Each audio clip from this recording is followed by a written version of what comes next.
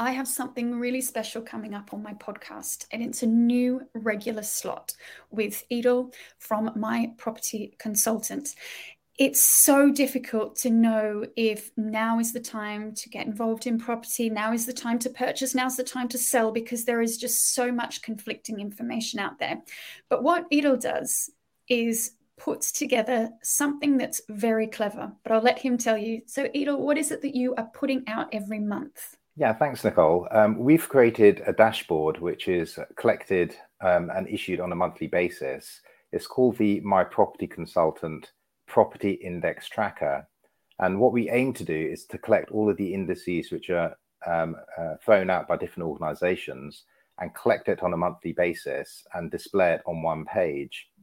For example, when we look at the mainstream media, you'll see whether it be City AM, the Daily Mail, the Times, they'll be quoting statistics from Nationwide, Halifax, the ONS, and they all are showing different parts of the housing market, but they are showing general trends. But it does lead to a whole level of confusion with the actual end reader. How correlated are the different indices given that they're leading and lagging? In general, they'll be showing the same level of information. So we can see the actual trends. But if you look at this month's data, which we'll go into more detail next week, Nationwide was showing an 11% increase in house prices over 12 months.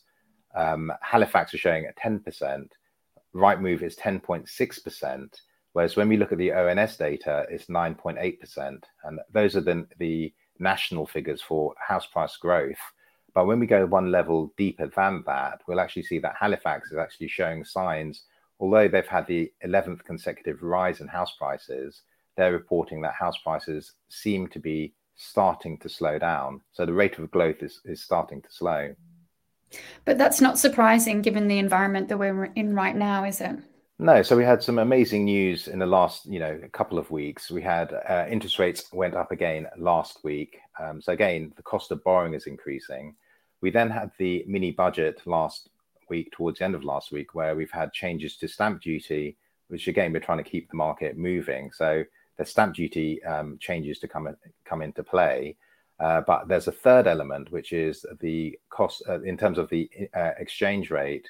The pound has actually taken the biggest fall in 37 years against the US dollar.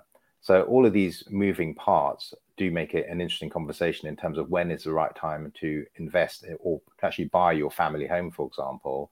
And those three elements which we just highlighted will impact overseas buyers, for example, returning to the London market.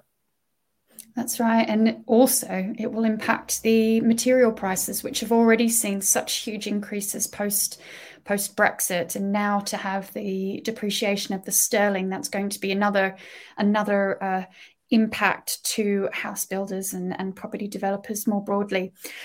Well, Edel, I'm really looking forward to doing this on a monthly basis. And I know that people will get so much from this. We'll be analyzing and crunching the actual data behind all those headlines. So do join us. I'll be putting all the information up about how you can join us for this live discussion every month.